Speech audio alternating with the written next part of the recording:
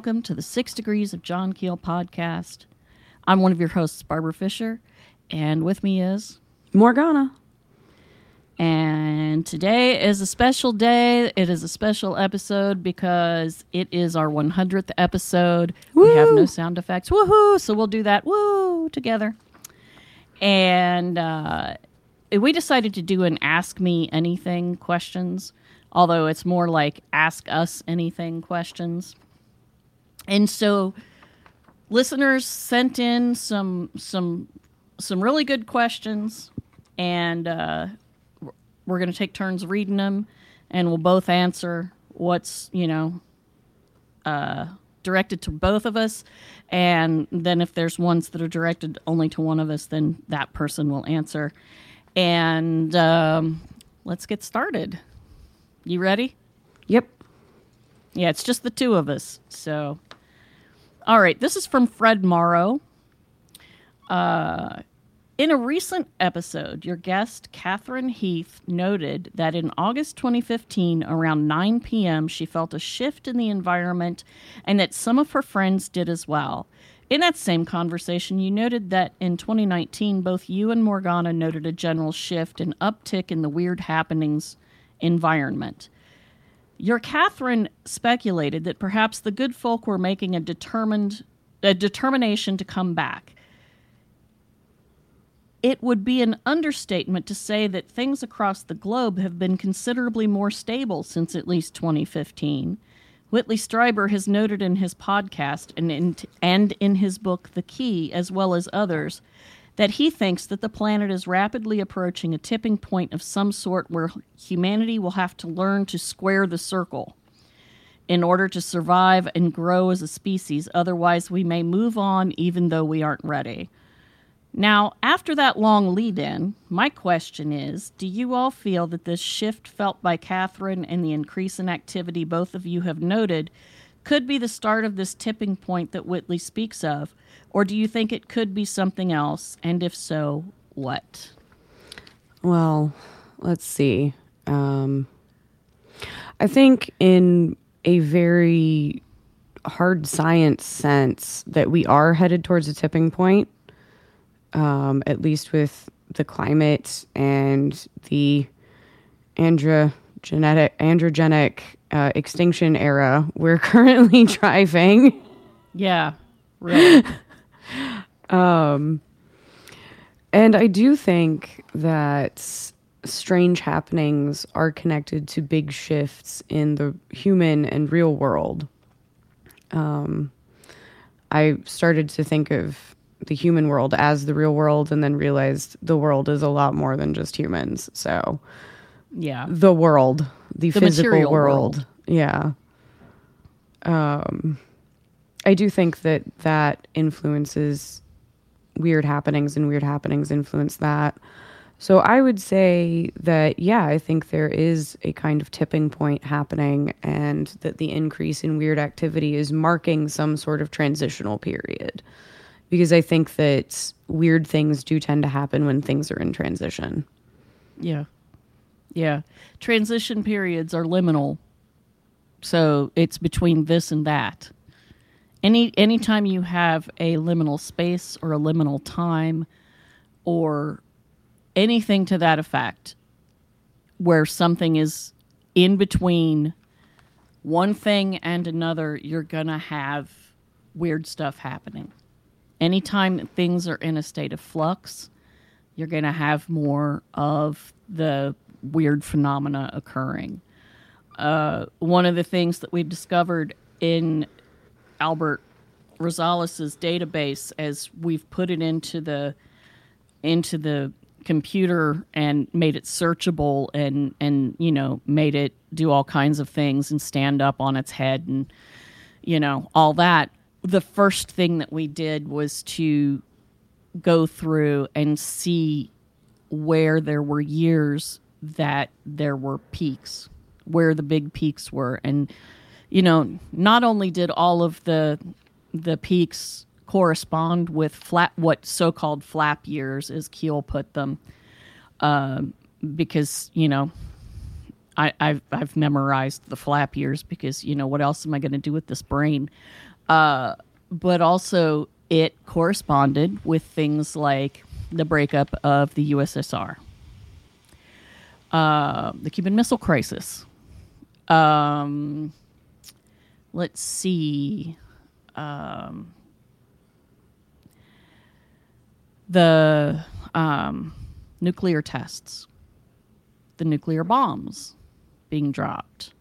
So whenever you had these, huge historical events, there was also lots of weird stuff happening.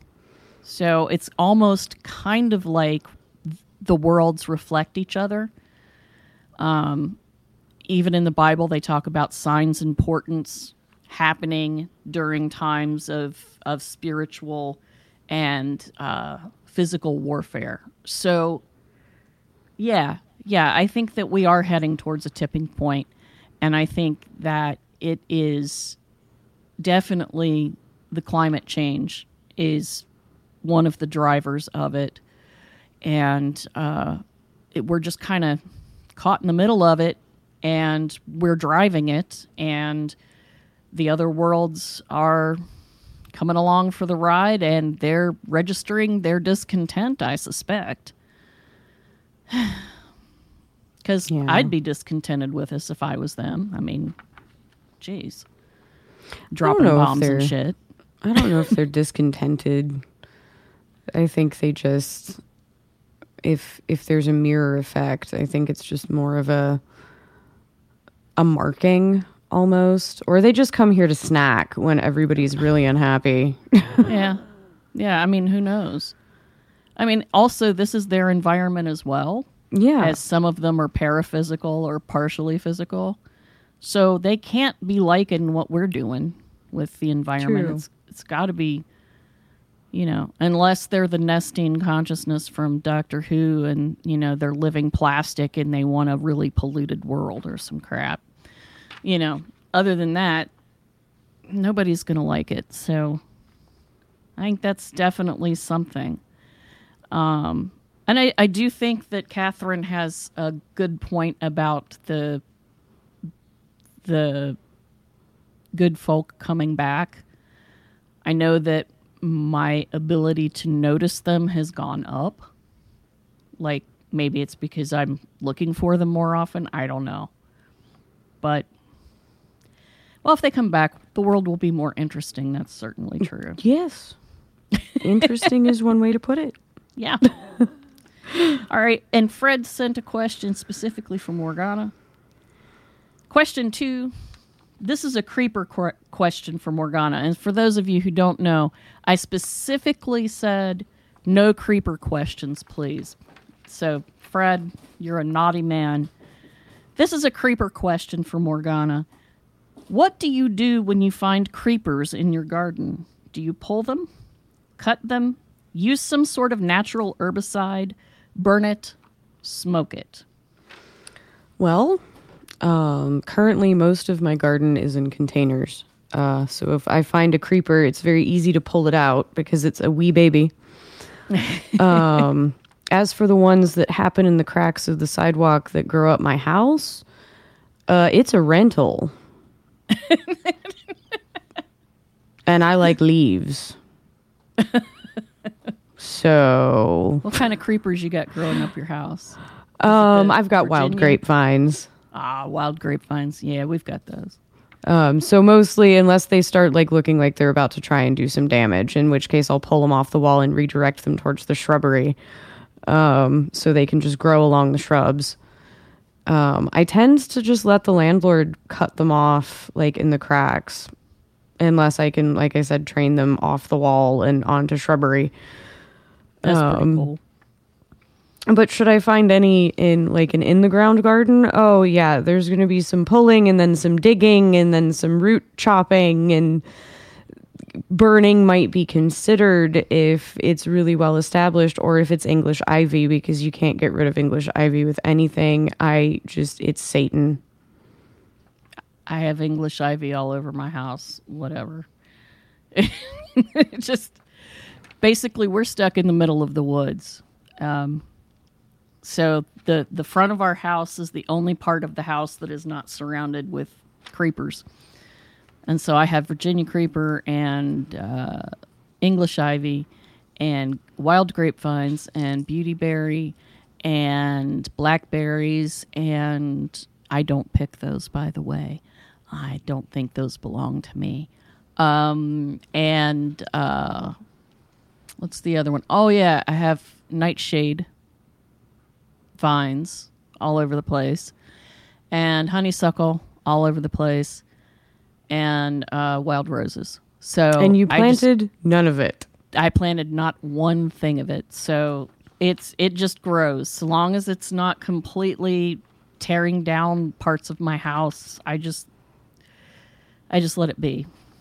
Basically, our house looks like it's being overtaken by the forest, which is kind of what's happening. So, whatever. Okay. All right. So let's move on. So from Mike Pingleton. Yes. First question is for Barbara. I love all the art you share on social media. I'm a huge fan of process and a huge fan of process in any art form, and the pieces you prepare for each episode. When did you start painting? Do Fox and Morgana share your talents or interests? And didn't Fox come up with the current logo art? Okay. So I'll start at the beginning. When did I start painting? Well, I drew from a very early age, and I started learning to paint with oils when I was in middle school, and very quickly learned that the mineral spirits and the other oil mediums gave me migraines. So I switched to acrylics. And then I stopped doing painting for, it would have been my first year of high school. And I stopped taking art after that because my mom said that my art wasn't very good. So I just kind of gave up on it and did crafts instead because crafts are, safe. So I took up crocheting and embroidery and stuff like that, jewelry making. And then I came back to painting when I was in my late 20s. And then I stopped doing that because I went to culinary school. And then I, very sporadically painted after that. And then in 2014, was it 2012, 2013? I think 2013, 2014 is when I started doing painting regularly and just continued. And now I do all kinds of different mixed media and straight up like watercolor art, acrylic. I still don't mess with oils, mostly because they take so long to dry. And I have cats and dogs. And that means I have a painting that takes a month or so to dry, sitting somewhere just waiting to be knocked over, rubbed against, stepped on, chewed on. Hair gradually collects on the damp hair surface. Drifting from, it's just a horrible thought. So we just don't go there. Do Fox and Morgana share your talents and interests? Everybody in the family draws and paints. Zach has a master's degree in digital art. Fox has been doing digital art since he was like 3. He's been doing stuff on iPads and stuff. Morgana has been drawing and painting off and on her whole life. I'm not bad. I'm not as good as you are, but I'm not bad. Well, I've been doing more of it for a while, more steadily, so you got time. Catch up. It'll be good. And we do different things. Like you did a great series of ocean creatures. Yes. I really like those. So yeah, everybody in the house does art. And yes, Fox came up with the current logo art. And there's a new version of that art that I'm going to put on the Facebook banner in the next week or so that you'll see that too. Okay. So right. Another one from Mike. Yep. The show is close to 100 episodes. Congratulations, by the way. Thank you. Thank you, Mike. Have your goals and directions changed from the time when y'all thought, hey, a podcast would be cool, fun, or easy? Any surprises as to who listens? And are there surprises with regards to which shows get the most feedback? Yeah. Well, I think a big goal shift for me is wanting to do more historically based episodes. Yeah. Which, when I have time, which is a dream. Me having time is a dream right now. But soon we have a couple in the works. We've got one on witches and one on the Satanic Panic. So that was something that's changed, just to sort of look at issues that touch on more of the conspiracy side of the weirdo sphere. Yeah. Just because that's something that's happening right now. There's a lot of really interesting conspiracy theories. Some of them are terrible. Some of them have very long lineages. So stuff like that. I think the biggest goal that stayed the same, at least for me, is wanting people to know that they're not nuts and that other people see weird stuff. And if they saw something weird, they're not out there by themselves. They're not alone. Like, this weird stuff happens. And, it's also nice to meet and talk to all of the cool people we've met, all the amazing friends and researchers and authors and investigators, and it's just been a great journey. Yeah. I think I never thought it would be easy, because the reason that I didn't start doing it for the longest time was I was like, I don't know how to do any of it. And Zach was like, I'll help you with the technical aspects. And I was like, I don't know. And it took the same amount of nudging to get me to do a blog, which I ended up doing a food blog for 6 years. And, my first, I don't know how to do blogging. I don't know how to do HTML. I don't know any of that. And then I learned it, and life went on. And I wrote thousands of pages. So I decided, once it was pointed out, you once thought you couldn't blog too now, so be quiet. You can probably do a podcast. How has it changed? I think I still love the emphasis on other experiencers and touching base with people who have numinous experiences, interesting experiences, who have experiences that are like ours, that are different from ours, that are, fantastic. And it's so fascinating to me to see how that has affected their lives. Usually for good. Not always, but usually. And it's really interesting to see that when people have experiences that frighten them, how they eventually interact with the experience in such a way that it's no longer frightening and that it helps them. So I that's one of my favorite things. Am I surprised at who listens? Yes, all the time, always. Oh, yeah. I'm surprised we have listeners. Okay. Yeah. We're just a pair of nerds. Yes. In Ohio. In a small town in Ohio. We are a pair of weirdos from a small town in Ohio. Yes. And both of us were born and raised in West Virginia, which is just, even more Ohio than Ohio. Well, it's West Virginia. That's what it is. It's I'm surprised. Nobody. We didn't think any. We thought our family would listen to this and be like, "Good job, guys." Or our weirdo friends. Our Athens family, as we call our longtime chosen family members. And yeah, they'd be like, oh, that was a really cute episode. Now, hardly any of our Athens family people listen regularly, and all of you people listen, like all of y'all. It's just amazing. And y'all write and thank emails. And it's so awesome. Thank you for caring. Thank you for commenting. Thank you for listening. Thank you for being supportive.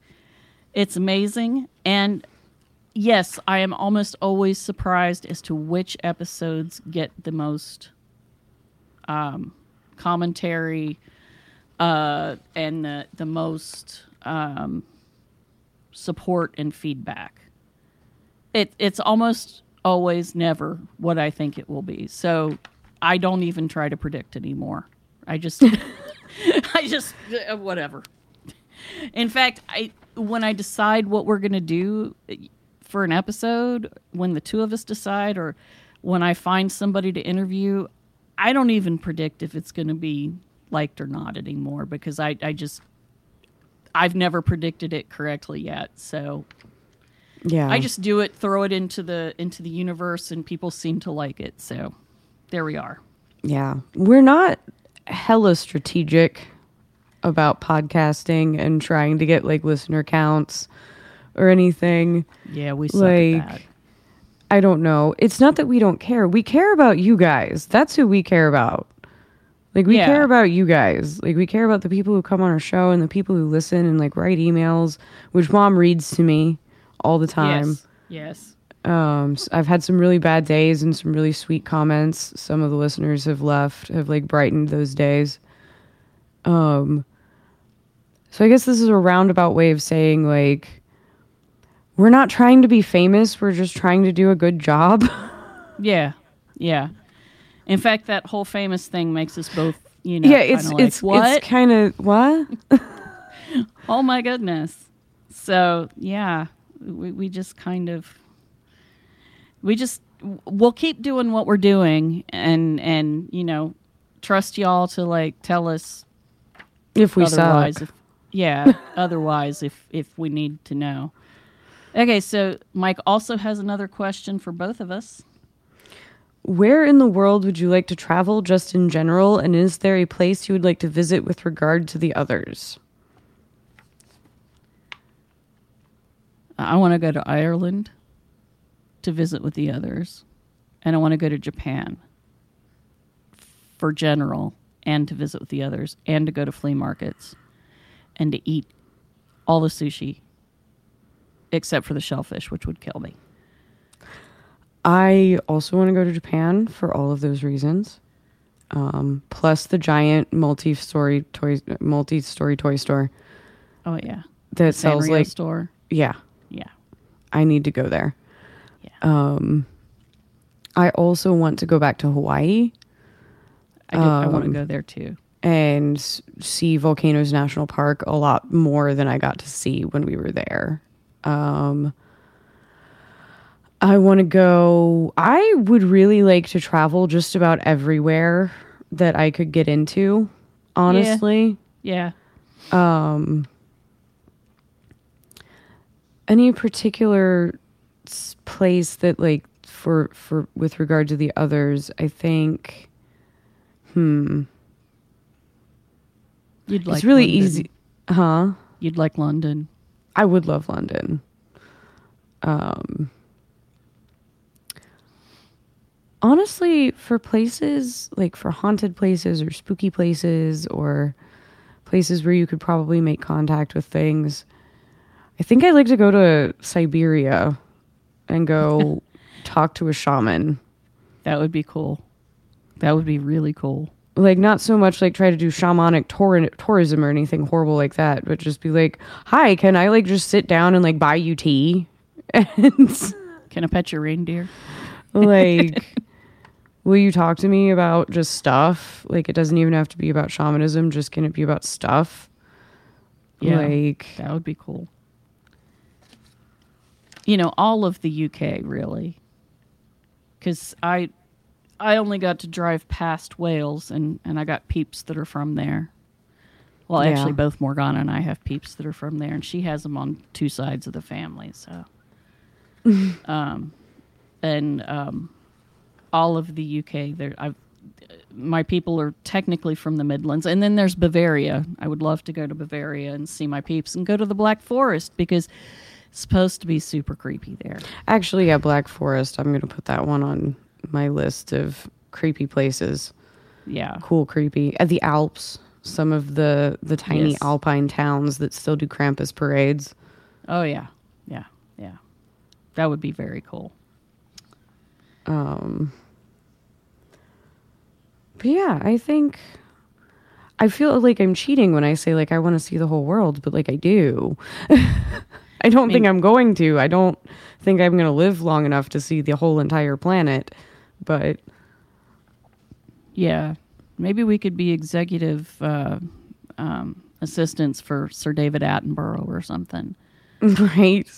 You know, he gets to go everywhere. So, okay, the next person. Are we done with where we want to go? Yes. Yeah, because I mean, I want to go to Mount Shasta. I've been to Northern California. I'd like to go back. I'd love to go to the Pacific Northwest and see if Sasquatch comes out to say hello. And if he sounds like the Sasquatch that, we had in our woods in Ohio, and, see if there's a different dialect in the screaming, that would be interesting. Plus, there's beautiful, huge trees, and I've got family and friends out there. Okay, so the next person to send in questions is Octavian Graves. And he wants to know, how have you effectively communicated with someone who has very opposite views than you on the paranormal? Most of the time, I just say, we should agree to disagree. That's what we should do. So long as there's not, racism, anti-Semitism, anything like that. If it's just the aliens are from Arcturus, so long as it's not something, so long as it's just something like that, like, the Greys are aliens and they're from, Alpha Centauri or wherever, when, in fact, I know that the people from Alpha Centauri are Centaurans and they have a huge empire and they hate the Narns.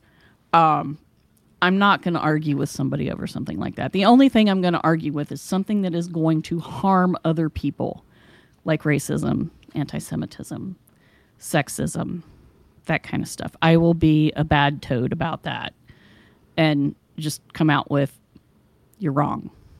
But if somebody is like, just, have you ever read Carlos Castaneda? And I'm like, no, not really, because, well, he's been debunked. And they're like, no, he hasn't been debunked. I'm like, okay, well, we can agree to disagree with that. But why are you asking me that? Is there something interesting I should know?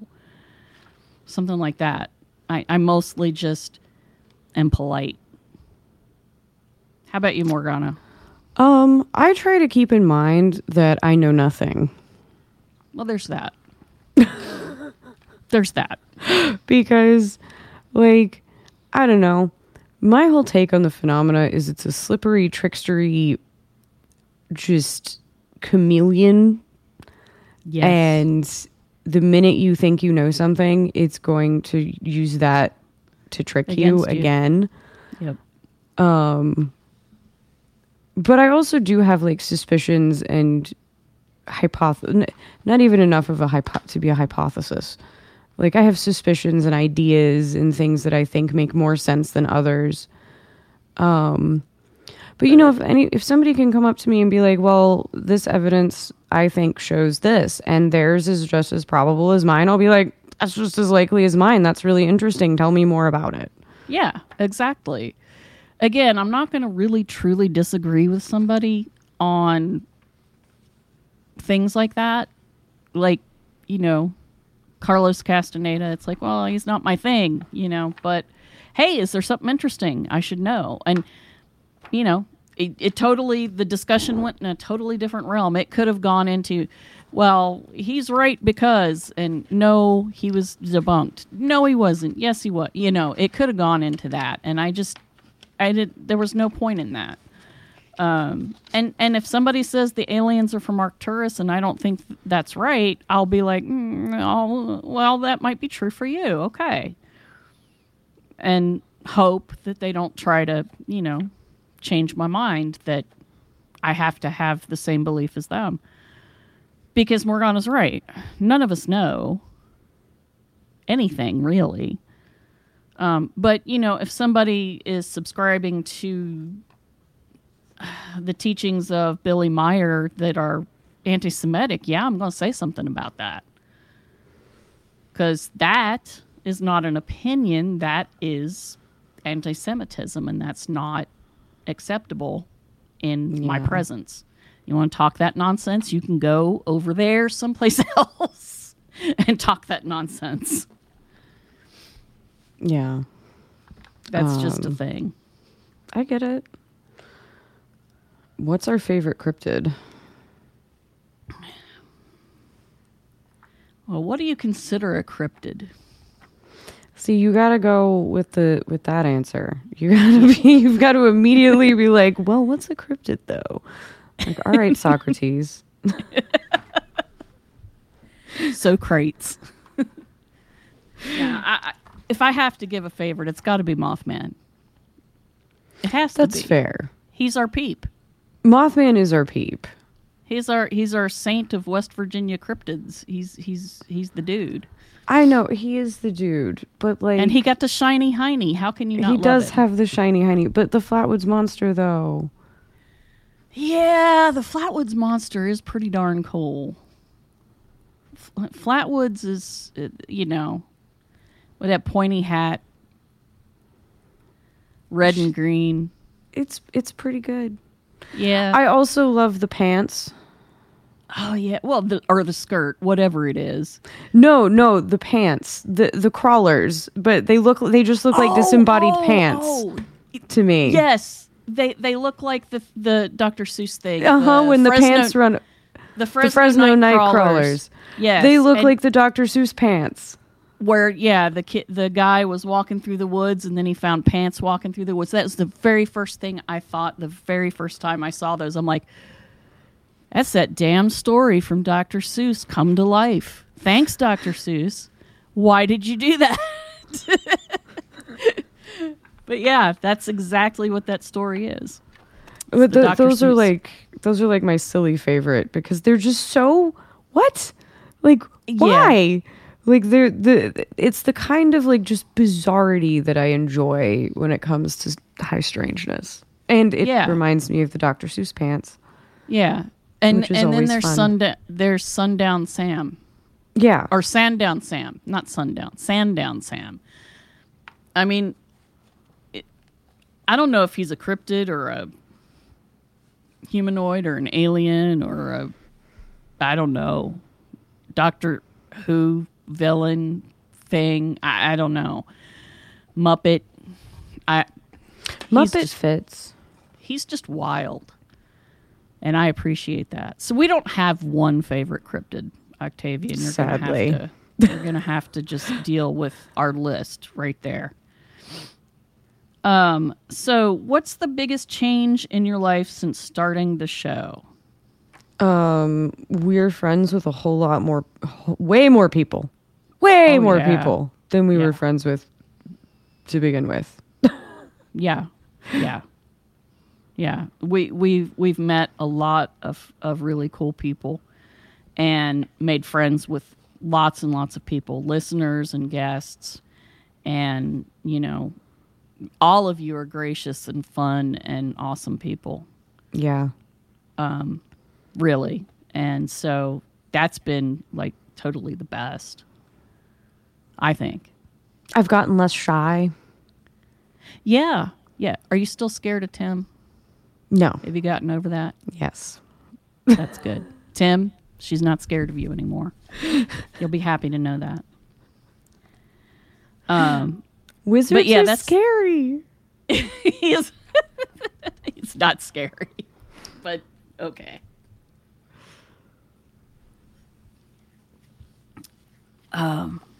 If people are wondering who Tim is, it's Tim Renner.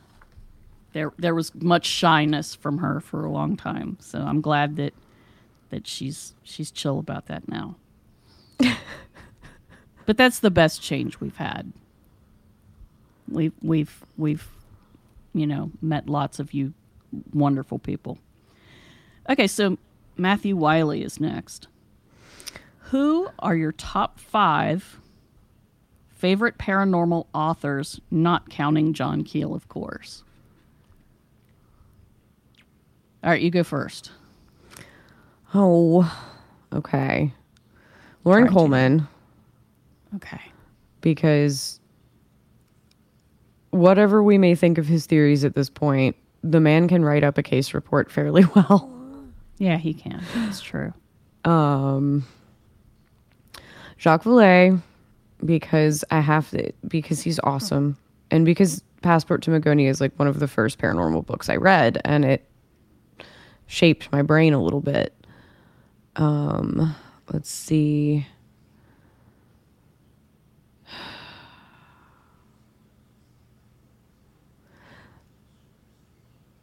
I'm wiggling because I'm trying to decide if Zora Neale Hurston counts as a paranormal writer or just an anthropologist. No, she counts. She counts.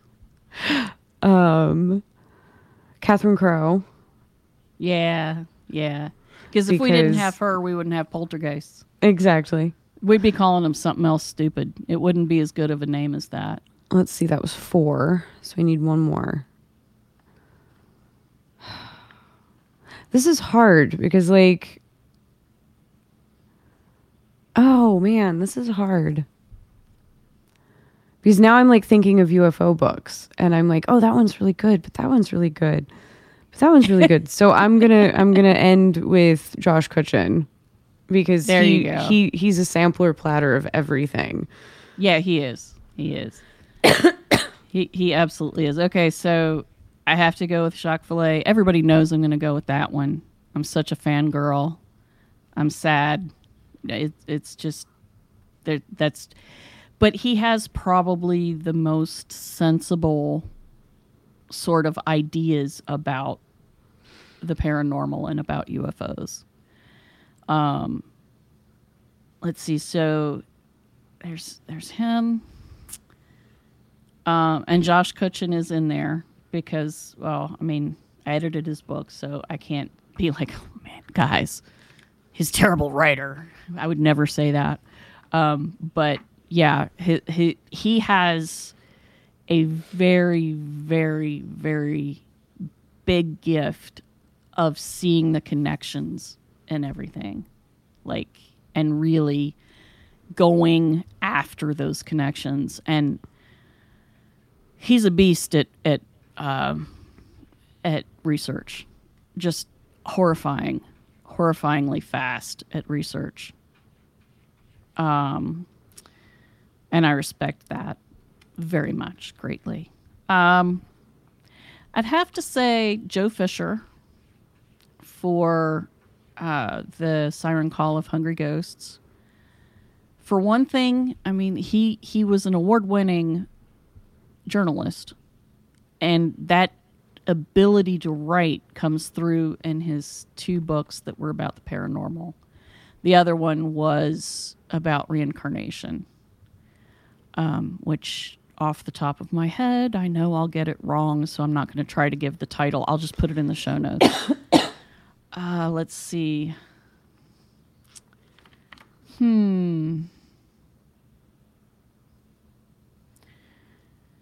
Someone that people may not have ever heard of, except on our show, Dr.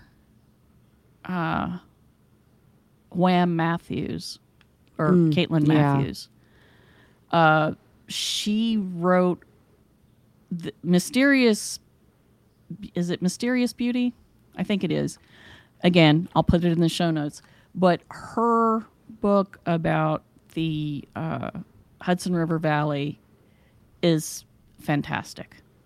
Just wonderful. Because she basically points out how all of the different phenomena fit together and how they all exist in a fairly small part of the country. And she goes back in time and gets cases and stories from the Native Americans forward. And it's fantastic. She writes. She specifically was inspired by the way John Keel wrote about the Mothman in Point Pleasant, which, of course, if you've read the book, it's not just about the Mothman. It's about all the other stuff, too. Is that 5? Yes. Okay, we're going to say think. it is. If it isn't, I'll add 1 in the show notes. What are your favorite paranormal flavored movies or shows, fiction or nonfiction? You could narrow it down to top 3 or top 5 if that's easier, but however many you'd like to share. Oh, and I see that's fun. That's a fun question. The X-Files. Yeah, second motion. Although it's the monster of the week is way better in after it's aged than the big story arc. Having watched the whole thing over just recently. I think Supernatural also for me, which I do like. Currently I'm watching Guillermo del Toro's Cabinet of Curiosities. I need to watch that. It is excellent. It is very fun. Cool. I will definitely jump on that then. So that's shows. Movies. I like creepy ghost horror movies. Yeah, I do too. I like ghost stories. I like creepy ghosts. Have you seen Crimson Peak? Yes. And I called the incest in the first 5 minutes. Oh, yeah. It's so easy to catch, but I really love that movie. Yeah, but none of the boys that I was with caught it. None of the dudes caught it. And I was like, "Oh, they're sleeping together." And Nick was like, "No, they're not." I'm like, "They are." And he's like, "They're not." We're I'm like, from West "Yeah, they Virginia. are." I don't. It's because we read Gothic novels. That's exactly really what why. It is. That's exactly what it is. We were like, no, we've seen gables like that before. We know what we're in for. Yeah, exactly. Those outfits, yeah, the colors, yeah, all that symbolism. Mm-hmm. Don't drink the tea, girl. Don't, don't drink it. Run away, girl. Run away. Yeah, I love Crimson Peak. The Wicker Man. The Wicker Man is one of my favorite movies. The old one, not the Nick Cage version. Nick, I love you. You're fun. But no, sorry. The bees. Yeah, no bees. Just no. Is Doctor Who considered paranormal?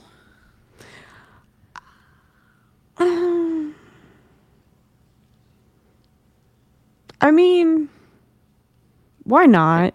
There's ghosts and stuff in there. Yeah, I was gonna say there's ghosts and vampires and werewolves and all kinds of stuff. I think Doctor Who counts. Torchwood's pretty good too, but that's as Yeah. much because Captain Jack Harkness is in it as anything. And Gwen. And Gwen. Owen, what are you doing? I love Gwen. So yeah, I think I can't pick like a great ghost movie. The Haunting of Hill House. Oh, that one's good. Yeah. But that's just because Shirley Jackson is awesome. The Others.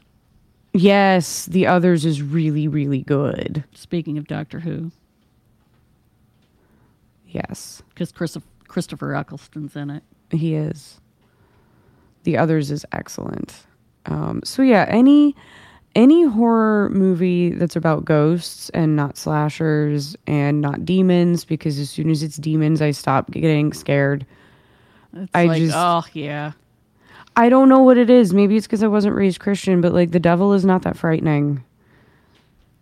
I will say the old movie, The Omen. Oh yeah, the old Omen is creepy. It's creepy, and the music. It's the music that's creepy. The music will mess you up. That I love the music for that. No, most of the. I mean, The Exorcist was not scary. It was just kind of gross. And yeah, I don't like slasher movies at all because I'm more afraid of humans than I am monsters. So, human monster slasher people. It's like, well, nope, don't want to watch that. It's like, nope. I have enough anxiety about that kind of stuff. Nope. I think those are most of my favorites. Yeah. What Lies Beneath is a good one. Yeah. With Michelle Pfeiffer and Harrison Ford. That's a good ghost story. All right. Agreed. Ghost stories. Okay. Who are some of the people that you would most love to interview if you had the opportunity? Like, if we could make people come back from the dead. If we could have a seance, maybe. Who is it you want to interview who's dead? Mary Shelley. Ooh, that's awesome. That's awesome. She wrote those stories so she wouldn't have to have a threesome with, with what's his face, the other poet, the one I don't like, Byron. Yeah, that one. Why do I know it's Byron just because you don't like him? He's not terrible. He's just not as good as the other romantic poets. I'm judgy as all get out. Hey, but he did. He lived by his beliefs and went off to die in Greece in a war, a revolution, doing his thing, and ended up drowning. I don't remember why that happened, but so you'd like to interview Mary Shelley. Yeah, that'd be cool. Right. I'd like that too. Yeah. She would be fun. Yeah. Yeah, she would. I'd like to interview, Brother Richard. Brother Richard would be awesome. I was going to say a mystic, and then you said Brother Richard. So in my head, it said, I would like to interview a mystic and then you said Brother Richard. So that's what I was thinking. We were being psychic there. Yeah, that would be really cool.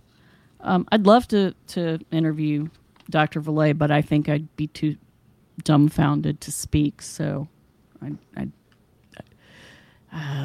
it would be bad.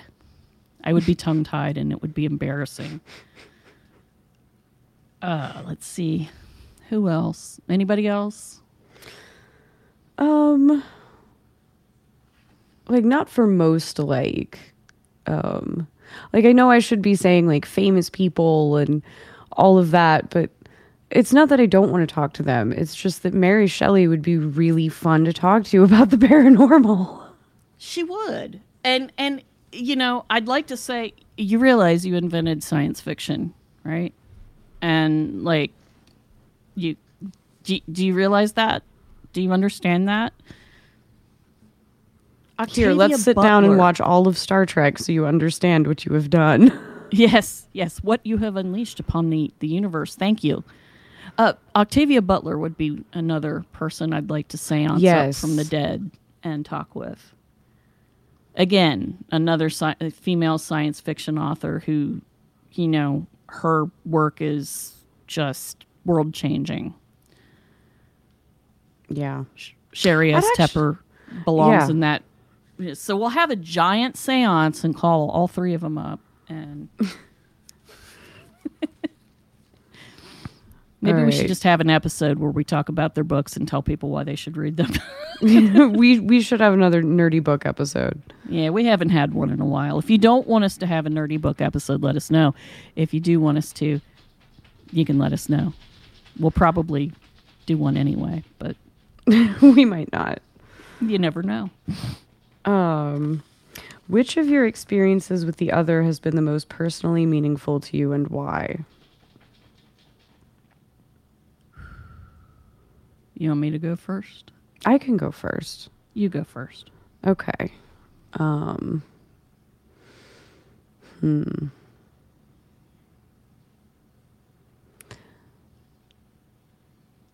Honestly, I think the one that stands out as the most meaningful is the first time I saw a big UFO, which I've talked about on the show. The 3 giant golden globes that floated into an invisible slit in the sky and gradually disappeared into it. And the reason it's the most personally meaningful is because it is the first time something that big had happened with other people around who saw the same thing. Yeah. And it was the first time I experienced like you only forget the UFO amnesia. Yeah.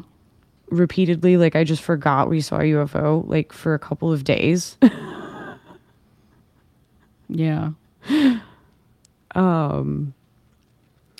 And it also happened at a time in my life where I was just becoming like more of an adult, and like I was at that cusp of like very, very late teen, very, very early 20. Like I think I was 20 I think so too. when I saw it. And I don't know, it just felt very special. Like, and it had everything. It had Oz Factor. It had like a doppelganger, but like an auditory doppelganger moment. Like, it was just such a weird mix of experiences between me and my best friend, who we are still best friends to this day. We've been best friends since we were 11. So yeah, we've been friends for over 20 years. And you still see UFOs together. And we still see UFOs together occasionally. So yeah, it was like a bonding experience between the two of us. Yep.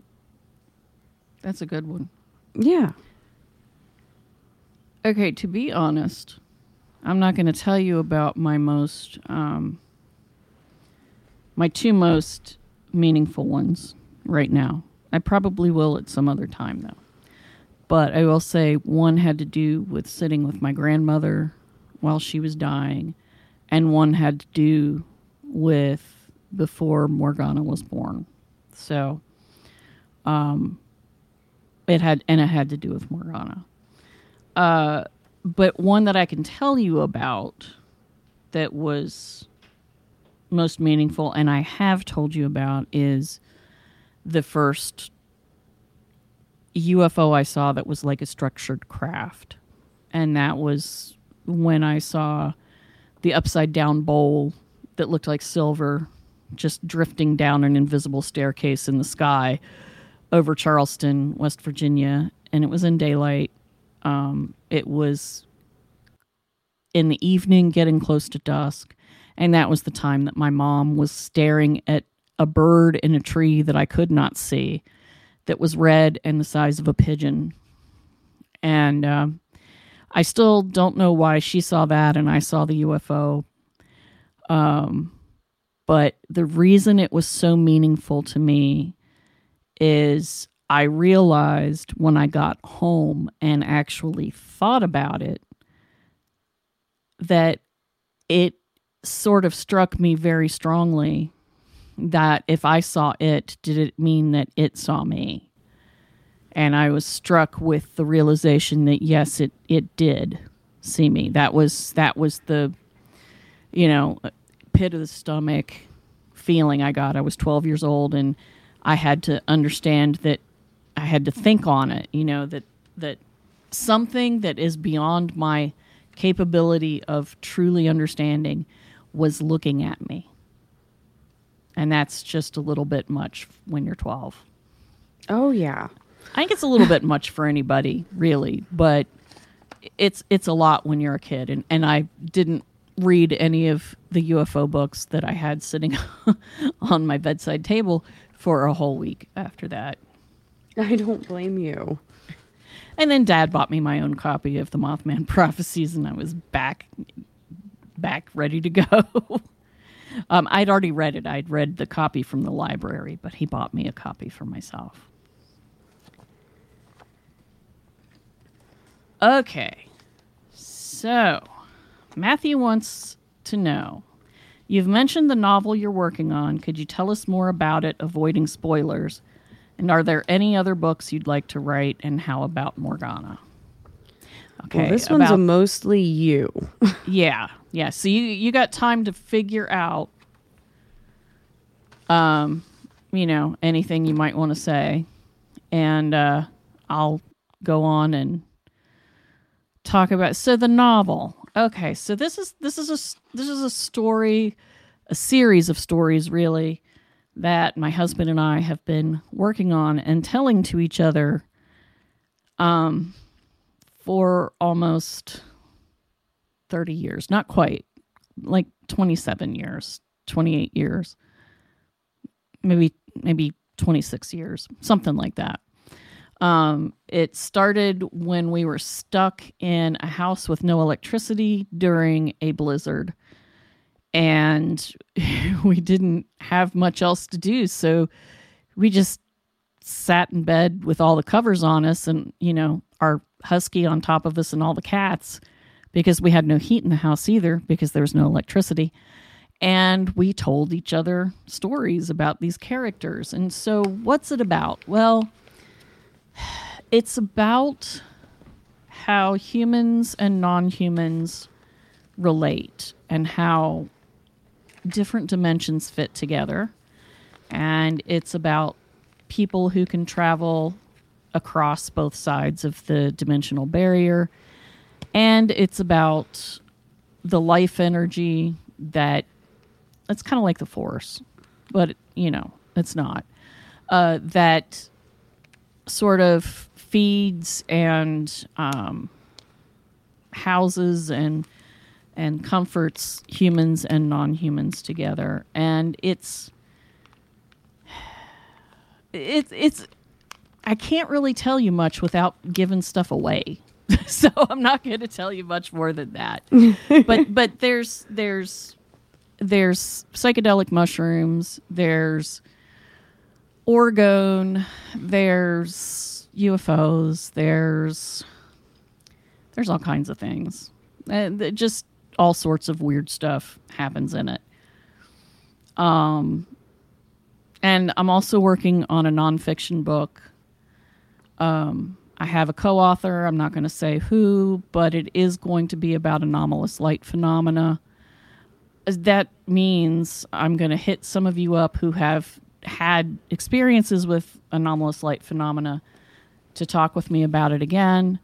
If anybody else has any stories about it, please contact me, and I'd love to hear your stories. Morgana, are there any books you want to write? I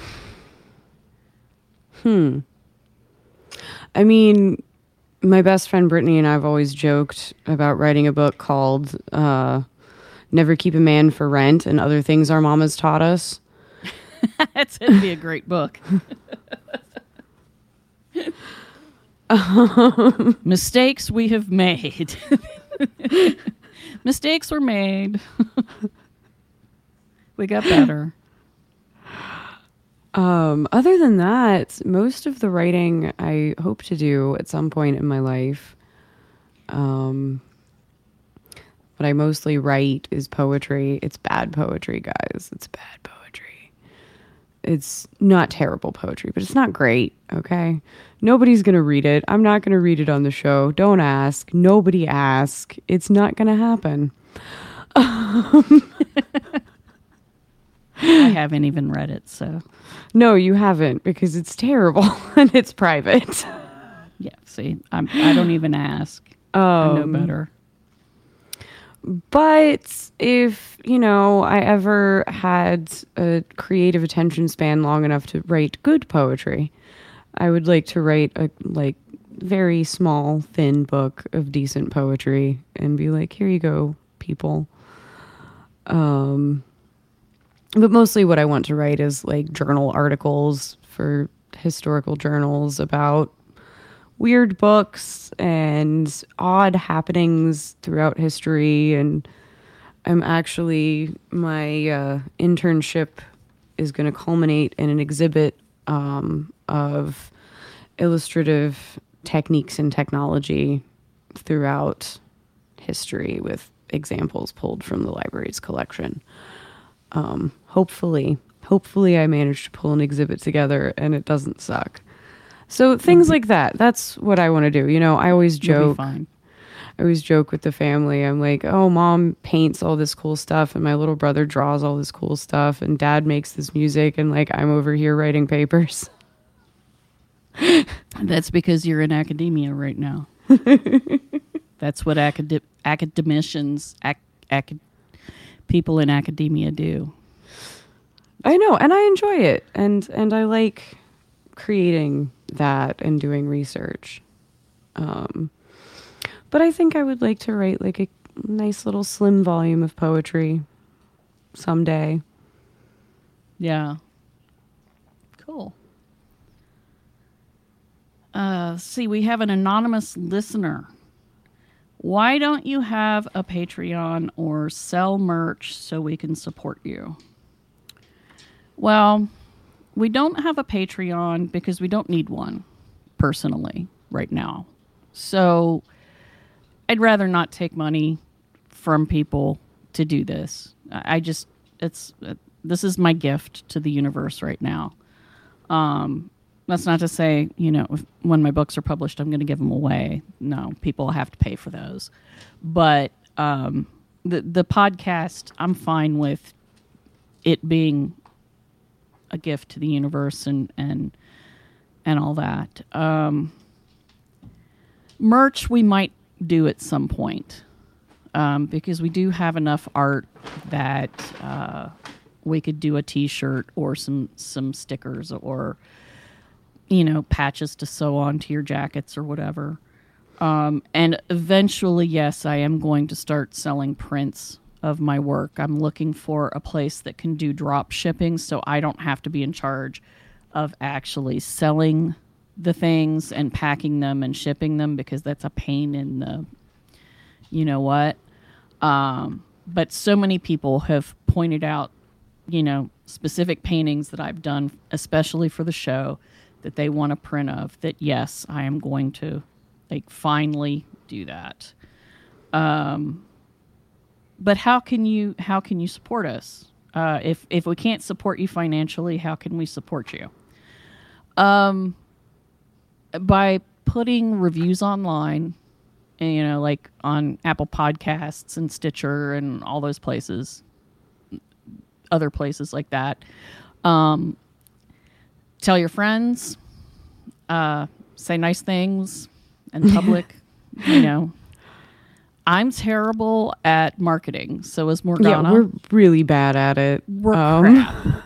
Again, we did not expect people to like us. So yeah, we totally had no clue that this was going to happen. So we didn't even think we'd make it to 100, y'all. So we did. So yeah, just write reviews, send in emails every now and then, you know, give us suggestions for people to interview. Or topics that you let want us know what you want to hear. Let us know what you want to hear us talk about. Like, we like you guys. Yeah. We're very, very happy that you're there. Yeah. And so we, you know, I love that you're asking, how do we support you? And we're like, well, how can we support you guys? Yeah, right back. In a way. So. Like, but seriously, like, tell us what you like. Tell us what you don't like. If you want to hear something, throw us a line. Yeah. And if we can make it happen, we will. But don't worry, we're not actually going to like have seances and call up dead people to interview them. Says you. Oh, okay. Well, maybe she will. I don't know. We'll find out. Usually you're the one who's telling me not to do those crazy things. I've had a day. Okay, that's fair. That's fair. She's had such a day, and at least I'm hoping we have cheered her up somewhat. And we have another anonymous listener. Can you suggest which Keel book to start with? And how about Valet? Okay. Valet's easy. Passport to Magonia. I think that's probably the best one to start with. The best Keel book to start with, I say Mothman. Just jump right in. Oh, no, dude. Start with Operation Trojan Horse. Okay. All right. If you're into the UFOs, start with Operation Trojan Horse. If you're into the total high strangeness weird crap, start with Mothman. If you're into cryptids, Complete Guide to Mysterious Beings. Oh, yeah. Yeah, that's a good one, too. And with Keel, if you're really into the UFO stuff, is Dimensions the first one in that trilogy? Please hold. Yeah, because now my brain is going, I don't know. Yeah. That's mine's doing the same thing.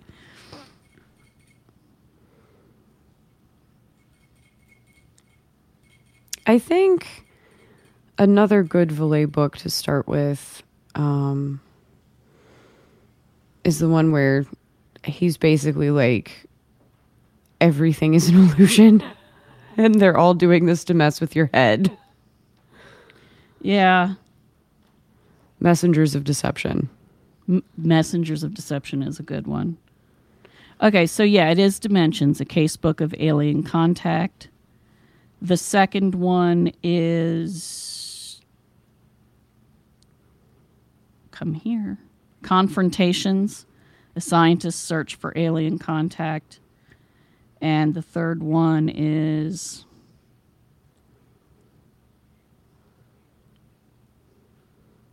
Hello. Revelations, a contact, something, and there it is. Alien Contact and Human Deception, which is kind of like Messengers of Deception Part 2. Yeah. But Messengers of Deception is specifically about UFO cults, though. Yes. And that... So basically, we've just given you every one of their books that you could start with. But we told you what if you're interested in this, start with that one. If you're interested in that, start with the other one.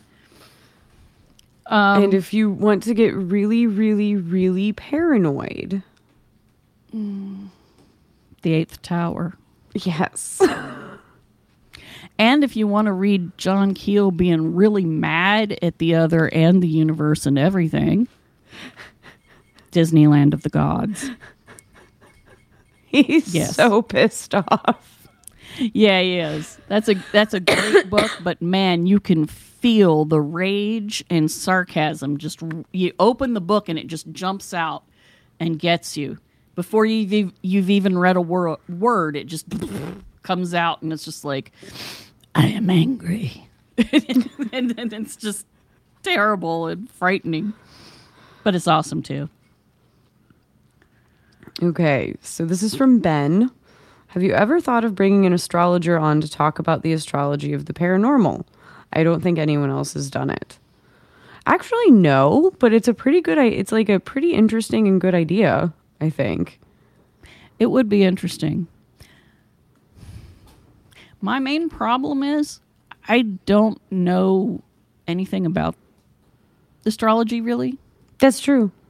So... Like, I know I'm an Aquarius. I don't know what that means, really. I'm on the Virgo and Scorpio cusp, which means I'm really calm until I'm not. And then suddenly, out of nowhere, I'm angry. So that's not fun. That is kind of a neat idea. We'll have to think on that, Ben. Yeah. Okay, we have Adam Norval. And Adam would like to know what our top 3 bands and recording musicians are. Who our favorite musicians and bands and whatnot. And he only asked for 3, which I think is unfair. Yeah, that's going to be hard. It's real hard. Okay. I'm going to go with lately. That's Okay. what I'm going to go with. I'm going to go with lately my favorite 3 are. That there you go. There you go.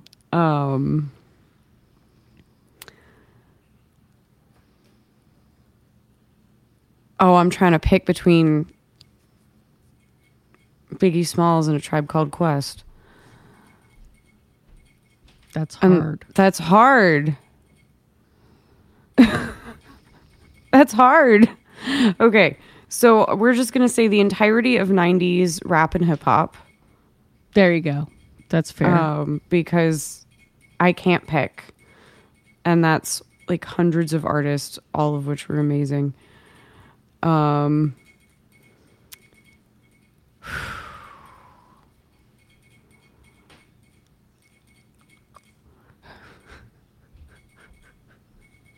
Lin-Manuel Miranda, because he did the Moana soundtrack and it was awesome. The Moana soundtrack makes Fucking me cry. slaps. It fucking slaps. It does, but it makes me cry. It's awesome. It's so good. This is like the silliest answers ever, and I am sorry, Adam Norval. Well, the truth is we both love music a lot, and we have wide-ranging tastes. Yeah. Like huge wide-ranging tastes. Like, yeah, because my third one is probably, like, right now it's Garmorna, which is a Swedish band, and they're amazing. And, like, Swedish folk metal techno. Yeah.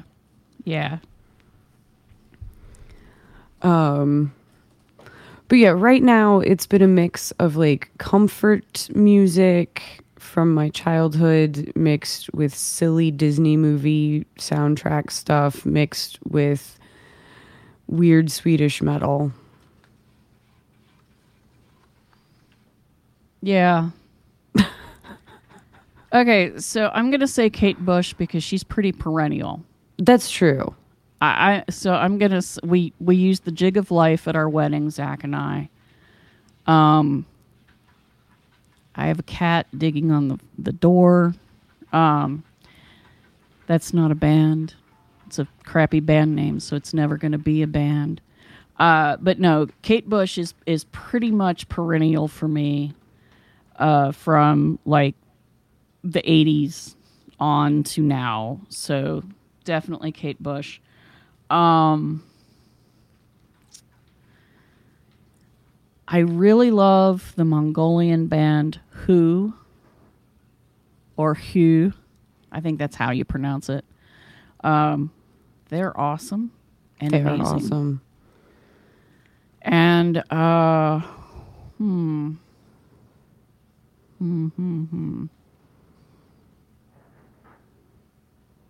just going to throw in Led Zeppelin because I can't That's fair. think any farther.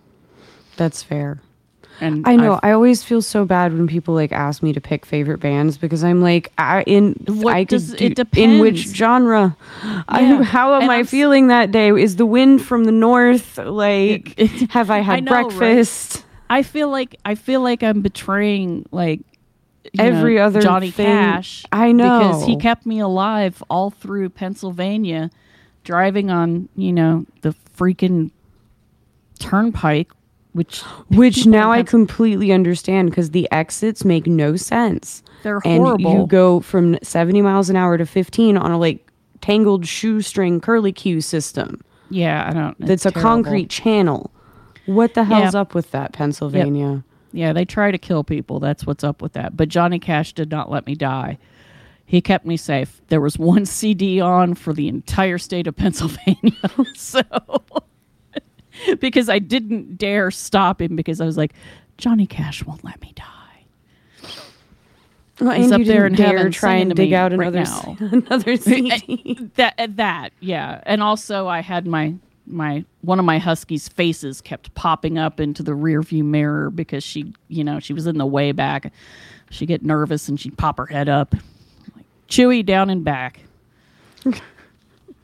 She had a big old furry face and she'd just lay back down. It was terrible. Let's see. Next is Vuk. And he wants to know, how do you fit the concept of animism into the Gaia theory? Basically, I think what he's saying is if animism is sort of a multi-deist sort of idea, and Gaia theory is a monist idea, how do they work together? Well, I've always thought that I've always thought that everything is connected by the same life, right? Mm-hmm. We're all part of the universe. We're all literally connected because we're all just another atom of the universe. But we all have ego shells. Mm-hmm. That like differentiate us from each other.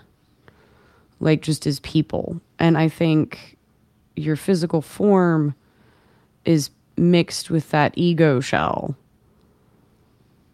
So I think the concept of animistic spirits could be just, well, okay. Are we talking animism like everything has a soul, including the planet and earth and rocks and trees? Or are we talking primitive religion? Animism. Meaning of animism. Animism, as you first described it. Everything okay, has cool. souls. Also, there should have been... nobody saw the hand quotes around primitive, but there were hand quoties. Right. That's old animism. Yeah. Okay. Then I guess I don't see how they don't fit together because everything's connected, but everything is also individual. Mm-hmm. And so the animating soul is a part of the great universe, but is also differentiated as an individual being with its own layer of selfness and ego over its I don't have words for this, all over its universal soul, I guess. Yeah. So I'm going to answer with Hinduism. So, because they managed to have monism and animism at the same time, and it doesn't bother them a bit. So you had at the beginning one being, and yes, this is a Hindu story, but I'm not going to use the Hindu names because I'm not. Because I'm not technically Hindu, so that it wouldn't be fair for me to do that. But basically, there was one thing, and it was bored, and it was lonely. And so it exploded itself into billions and billions of particles and bits of itself, and spread out across space, which was empty until that very moment. And all of those particles came together in bits and pieces, dribs and drabs, and made stars and planets and moons and suns and asteroids and all kinds of things. And then on each of those planets, it made bits and pieces of rocks and trees and water and air and all of those things. And then living beings came about. Everything was still connected to the first thing that started the whole nonsense of exploding and being separate. And yet, they were together and separate at the same time. So, monism is essentially the idea that everything is part of everything else, and that separation is an illusion, which the Hindus call Maya, by the way. The material world is considered to be an illusion. The ultimate ground of being is the real place, is reality. And that in that reality, we are all connected together into one consciousness. But we live in the illusion. And the reason we do that is because when we're embodied, our bodies can't stand to have that whole consciousness of everything moving around in it. So that's my answer. Animism is the understanding that humans aren't the only people, that trees are people and rocks are people. Everything has a soul. The sun is a big person. The earth, Gaia, is a huge person. The sun is a huger person. The solar system is probably another huger person. And it goes on until we have the universe, and we're all parts of that. But while we're embodied, we can only really deal with our consciousness and feeling the great overall consciousness occasionally. Otherwise, I think our brains explode and leak out of our ears, and what good is that? So, Right. that's it. They're both right, essentially. And I figure if the Hindus can hold both of those things in their mind at the same time, then the rest of us can too. And no, they're not opposing viewpoints, because he said, how do you see animism and monism working together as their opposing viewpoints? They aren't really. They are part of the same viewpoint with two different names, but basically the same idea. It's just one is a part of the other. Like monism is the big idea, and then animism is the little bits that make up the monism. I think that makes sense. Yeah. Yeah. Let's see. Is there anything Keel wrote that you strongly disagree with? Yes. I do strongly disagree with his idea that all of the other is evil. And he doesn't actually believe it all the time. But he does very strongly believe that a lot of it is truly demonic. And truly damaging to humanity. And I don't agree that it's a universal thing, that all of the other is demonic and has enmity with humans. At least half of them have to be decent. Well, they don't. Well, okay, a quarter. Okay.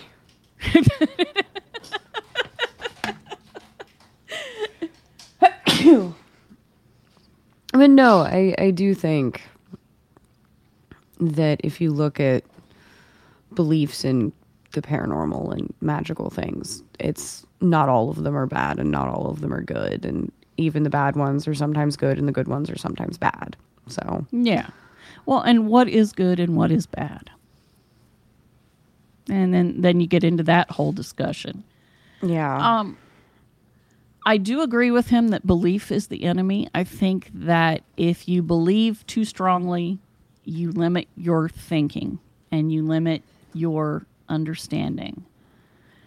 But at the same time, it's really hard to look at anything, especially strange things, and not have some word to describe them in your head. You know, some kind of concept that is a placeholder for what they actually are. So I do agree with the idea that, you know, belief is the enemy and you shouldn't believe in XYZ.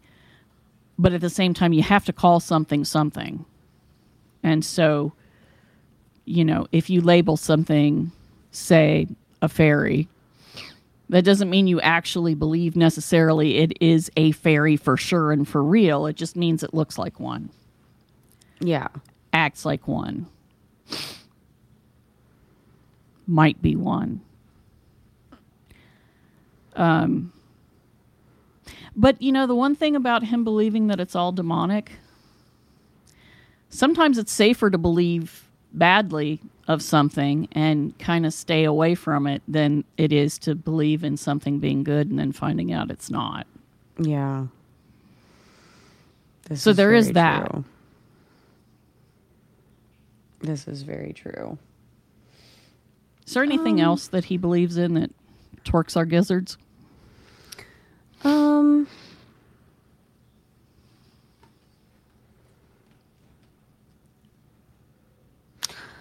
Not really. What really annoys me is that he didn't write more about the damn cattle mutilations that were happening during 67. But I love that. like he just mentions it in write more about passing. He just mentions it in passing during the Mothman prophecy. He's like, "Oh, I was tramping around looking at fields of dead animals," and I'm like, "Tell me more." And then what happened? Tell me more. And then he doesn't, and I'm like, "Bro, I want to know about the dead cows." Like, that's important. Come on now.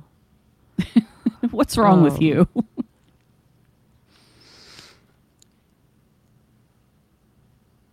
I think the other thing that I kind of disagreed with Keel about was in Jadu when he was like, I'm going to go find out what's real and what's fake. And he does. And he finds out some really intense stuff. But I don't know. I feel like he thinks because some of it was magic tricks, then a lot more of it can be dismissed than really can be. Well, he was younger then, too. That's true. By Disneyland of the Gods, he'd seen some shit since then, you know. This is true. With some shit, you know. I think in a lot of ways, sometimes he was a little too credulous. Yeah. There are instances where, well, I mean, there are the instances where Gray Barker and Jim Moseley were messing with him, and he didn't catch on to that. And then there's times with some of his witnesses that he believes some of the most wild stuff that I would have been like, dude, I don't know about her. There's some... but he'd also been dealing with so much other stuff that was happening. Yeah, it just got, it got to him. Also, his phone was being messed with at the time, too. So yeah, which apparently I think it really was, probably. Yeah, I think so, too. Who knows why? Those old-style landlines were fairly easy to mess with. So. All right, Vuk. There you go. We don't agree with everything that Keel says.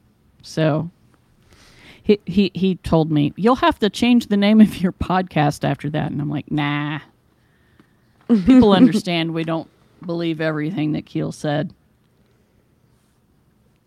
All right. We also have one last person asking questions. This is from Nagatha Christie. Oh, she just jumps out with a hard one there. Have you and or your family faced any prejudice or negative treatment based on your beliefs regarding the other or the paranormal? Yes. Yes, we have. This is a big one. But I'll cover it in like minute, small detail. We won't go into it big and heavy because we might end up going into it in a future episode. But yes, I have faced being accused of harmful witchcraft in a court of law by family members, and it pretty much destroyed my ability to have any kind of relationship with my family. And,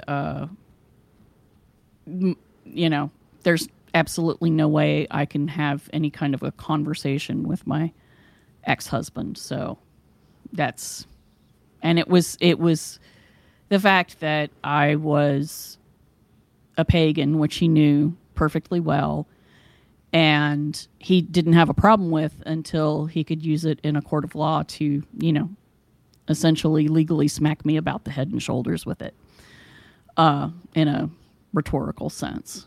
And so, yeah, that was bad. And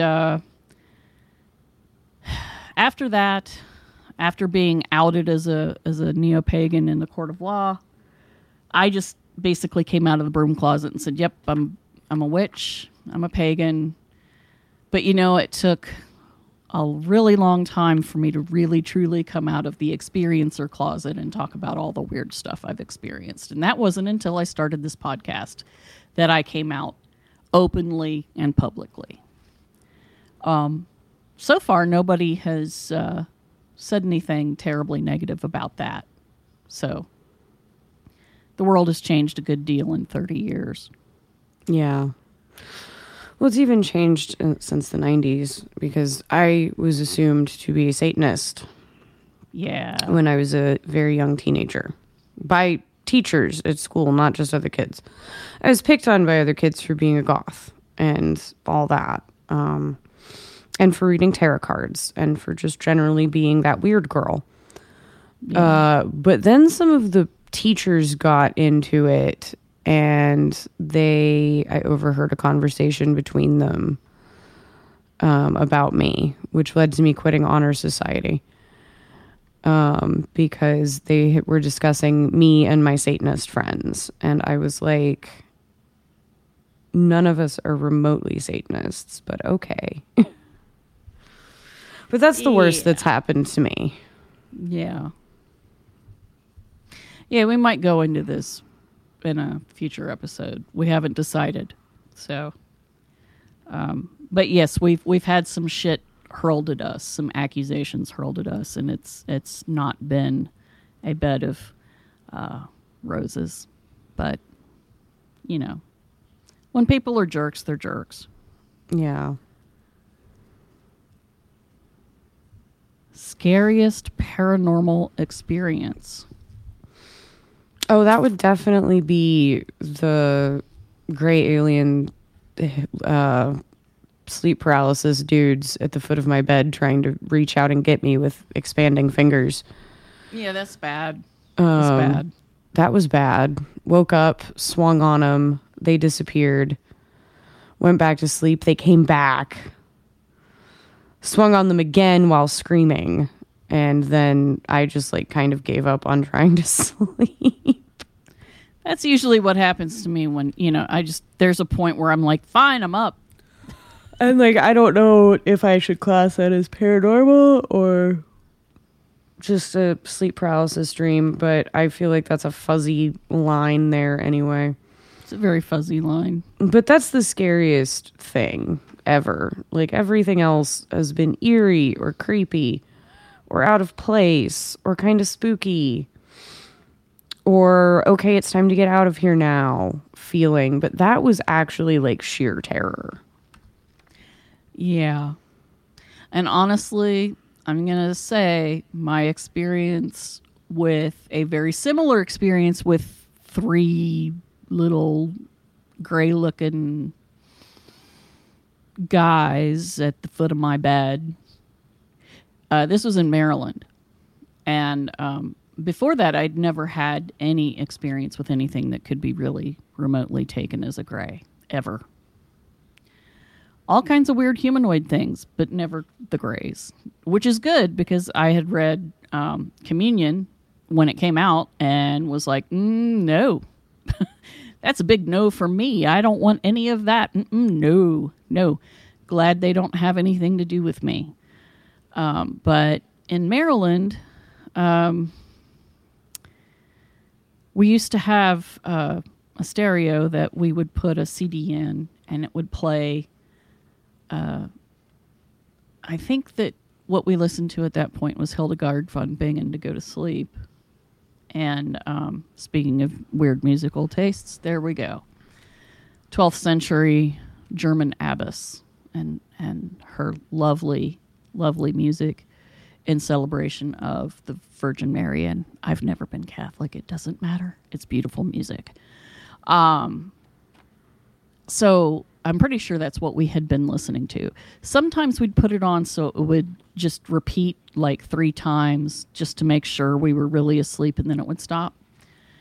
Well, one night, something happened. You know, if we put it on repeat for like 3 times, it would turn off. Because you could program it. It was really cool. Well, something happened. And I don't know if it didn't turn off and somehow the radio turned itself on. I don't know if the radio broke in to the CD playing.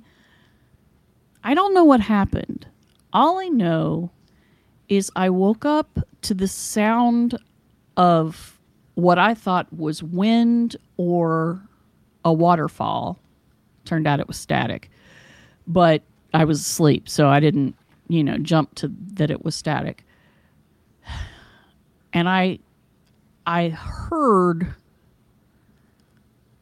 a voice coming through the speaker. She's awake. Get out of here.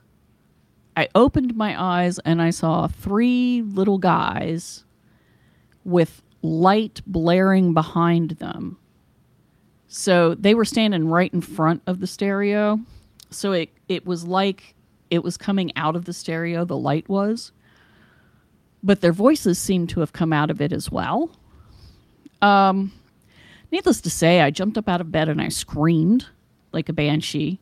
The only time I can scream effectively is when I'm asleep. I'm really good at sounding terrified when I'm asleep. If I am terrified and I'm awake, I am usually struck speechless. I can't make noise at all. If I am told to scream when I'm awake, like, if I'm acting or something, I can't do it. I can only sound like a barbarian queen in a fit of anger who's going to come after you and beat you to death. That's the best I can do. I can do a warrior cry. I cannot sound scared. But this time, I sounded scared. Poor Zach all but rolled out of the bed to get away from whatever the screaming was. And I heard a car or truck engine start up with a roar outside and peel out with like squealing tires. By the time Zach and I were both awake and we could get to the light switch, the 3 little guys, of course, were gone. And the stereo was on, and there was static coming out of it because it was on the radio, but it wasn't on a station. I don't know what that was. Honestly, I don't want to know what that was. I don't talk about it very often, so this is like the most I've really described that story here. So there you go. That's the scariest. I ended up sleeping with the overhead light on for the rest of the night. And that stereo was on the curb the next day. Dude came down the street from up the street and was like, "Whoa, are you getting rid of that?" As I was like setting it on the street. And I said, "Yes, I am." And he's like, "Is there something wrong with it?" I'm like, "No, it works." "Well, yes, there is something wrong with it. It's possessed." And he was like, "Whoa, what do you mean?" I'm like, "It turns itself on." And voices come out of it, but I don't expect them to be there. So here you go. I didn't mention the 3 little guys. I figured I didn't want this guy to think I was a total nut job, but he was like, "I think I can fix it." And I'm like, "Okay, have fun. Don't bring it back." If something weird happens to you, just like put it on your curb and just get rid of it. So yeah, he didn't bring it back. So hopefully he was okay. So that was my terror. Notice it was both about 3 little guys. Yeah. Little gray, creepy, bug-eyed. Don't like them. Well, the next one is the flip of this question. What's the happiest or most fondly regarded paranormal experience? I'm going to go with seeing my dead cats. Yeah. Yeah. Yeah, that's because cool. I glimpse them occasionally. Yeah. And very rarely will feel one of them lay down behind my legs. Is that Grimmy? Probably. Yeah. That was her favorite place to sleep with me.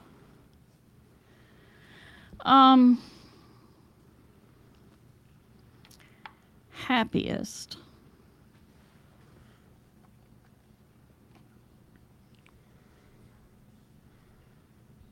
Well, I think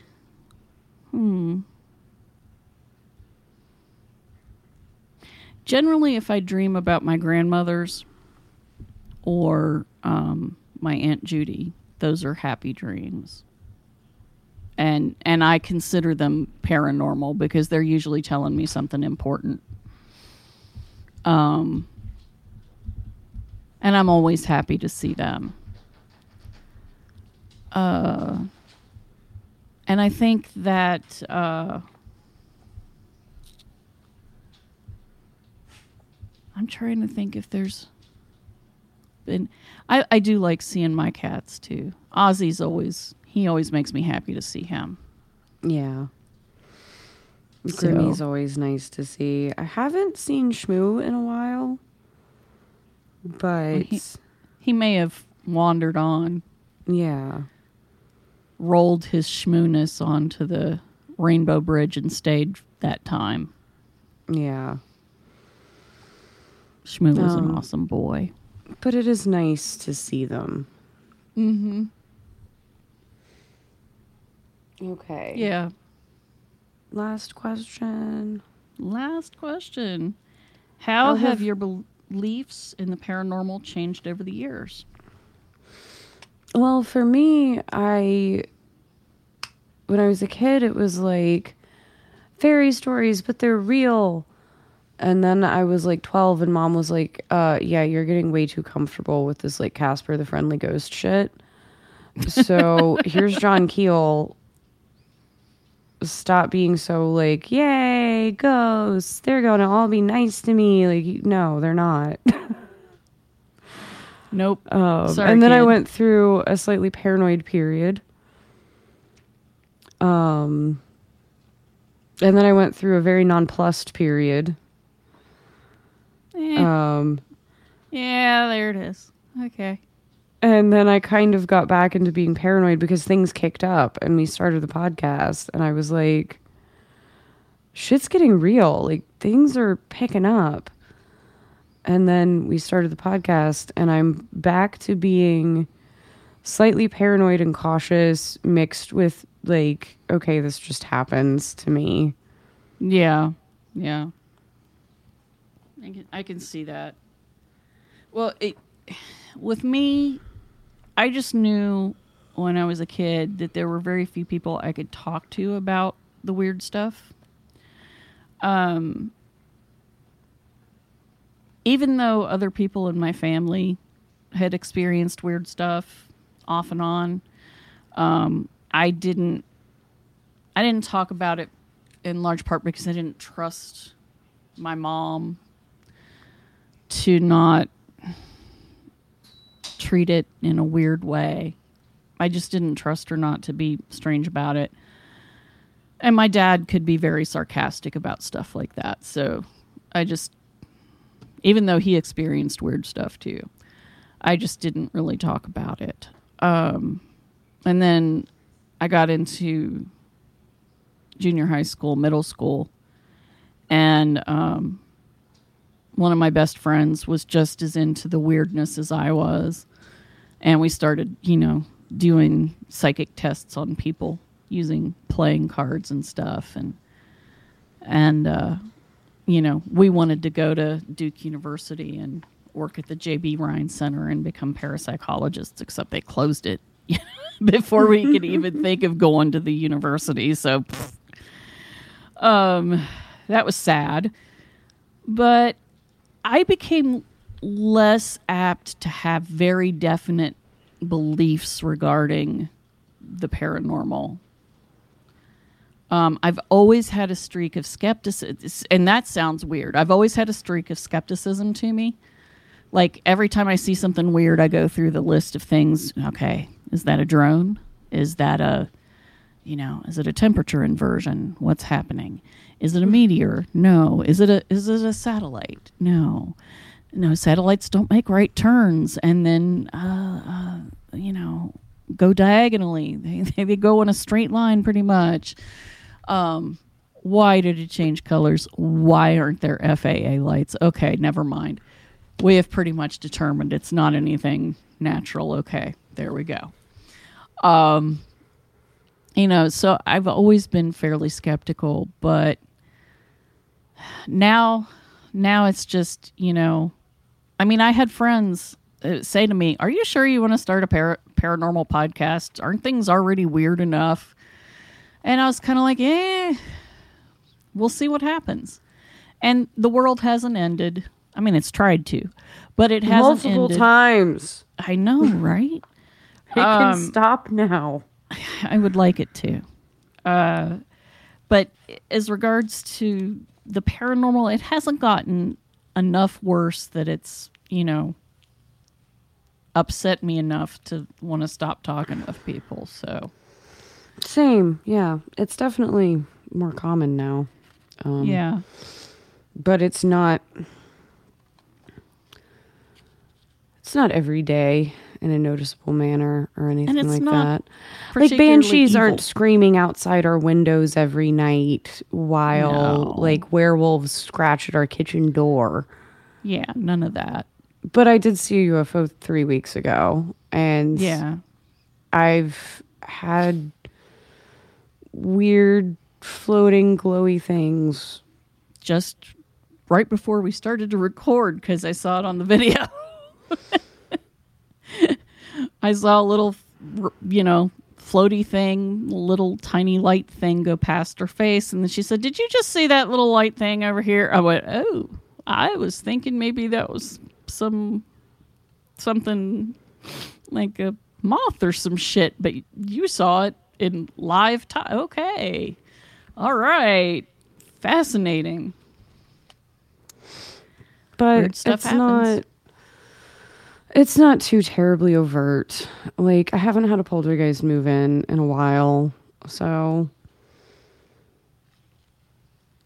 I love how I say it's not overt when like lights are floating past my face. But there's lights that just float past your face and disappear and don't do anything, and then there's like things that throw dishes at your face. And like as long as things aren't being flung at my face, I'm generally okay.